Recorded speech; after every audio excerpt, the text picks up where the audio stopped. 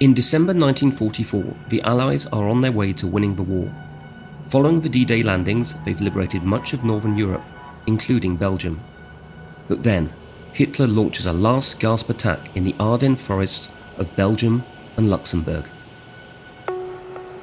Mathieu Billa is director of the Bastogne War Museum. I've come to visit him today at the museum to discover a letter written by a German soldier who took part in the Battle of the Bulge. My name's Rich. I'm British and French. I'm a keen hiker and I love discovering the stories behind the places where I'm walking. Join me as I delve into the history of the Battle of the Bulge.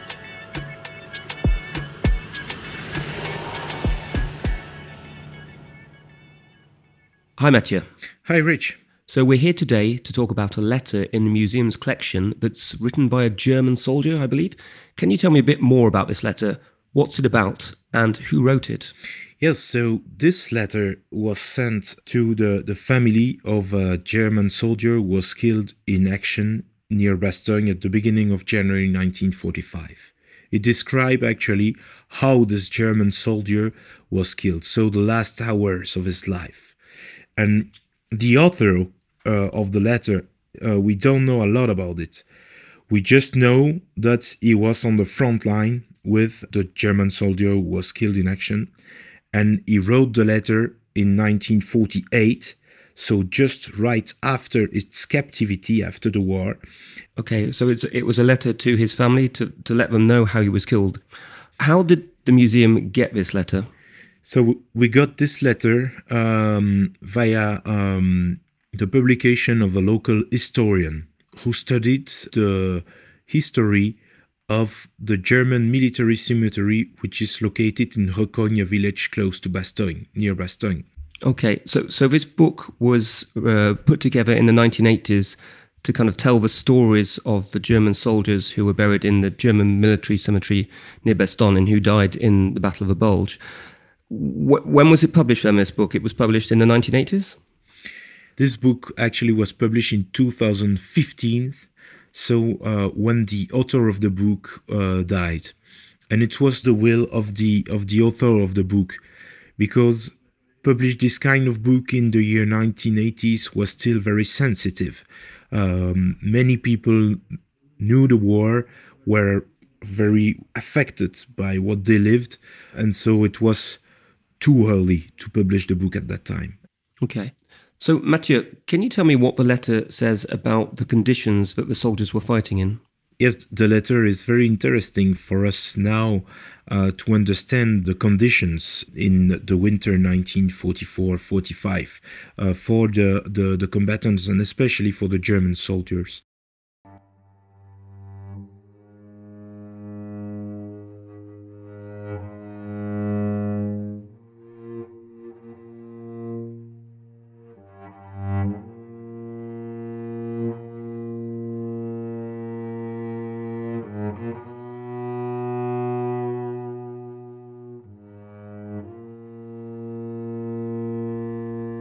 Bielefeld, June 20th, 1948. Honored Baümer family, I have just returned from captivity in Russia and can inform you that in January 1945, I was still with your son, Lieutenant Baümer, in the area of Bastogne, and that I even witnessed his death on January 3rd, 1945.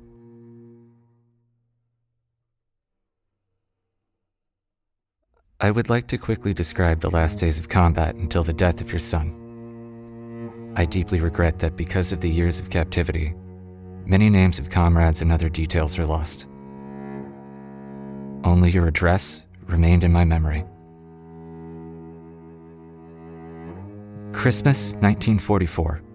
Our division was, through numerous night marches, launched into the Belgian Ardennes, where the Ardennes offensive was bogged down.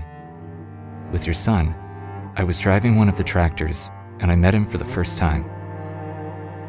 Thanks to his open, cordial character, his disregard for difficult situations, and his unalterable optimism, I felt a particular confidence in him. Later, I was happy to be able to be near him during difficult engagements.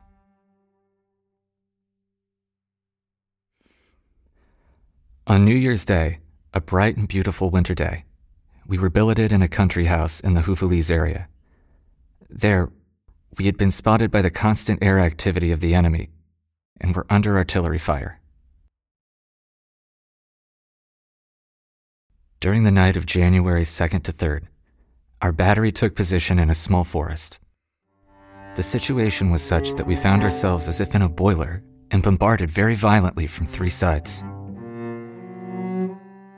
At dawn on January 3rd, your son, a former telephone operator, and I were sent as forward observers to the main front line. There was heavy snow, so we had a tiring march.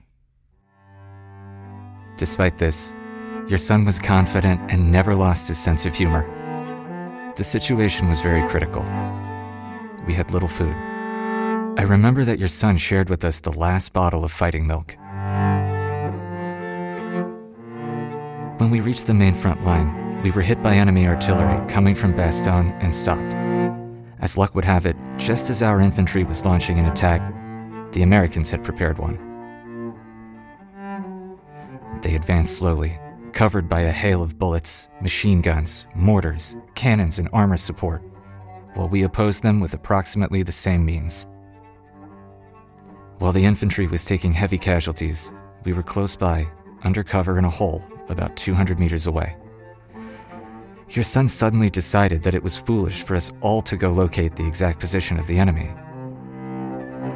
Despite our warning, your son carried out this mission himself, and again told us, as a last resort, to stay well under cover until he returned. By this time, the sounds of battle had reached their peak. We could no longer wait for your son's return.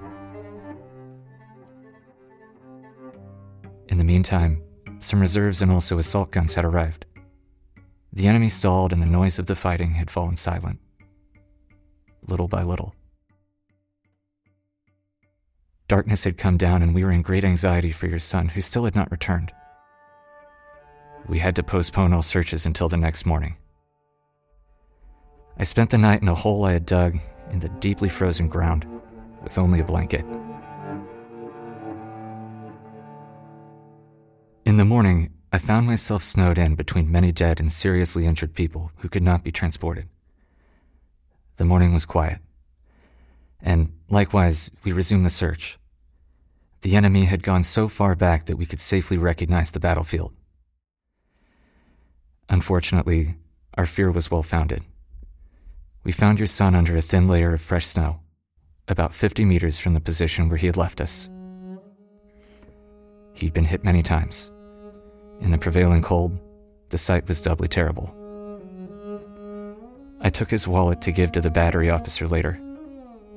I hope it is now in your possession.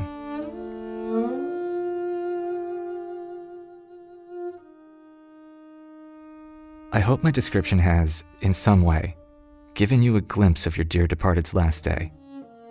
And I deeply regret that I cannot give you names of his battery to which I was only assigned. Have you looked among the old men of the 340th Artillery Regiment? Surely there are still comrades and officers who knew your son. If I can, in any way, be of service to you again, I am willing to do so, and, on occasion, I can even visit you. In the meantime, I remain with my cordial greetings. Yours, Klaus Conrads.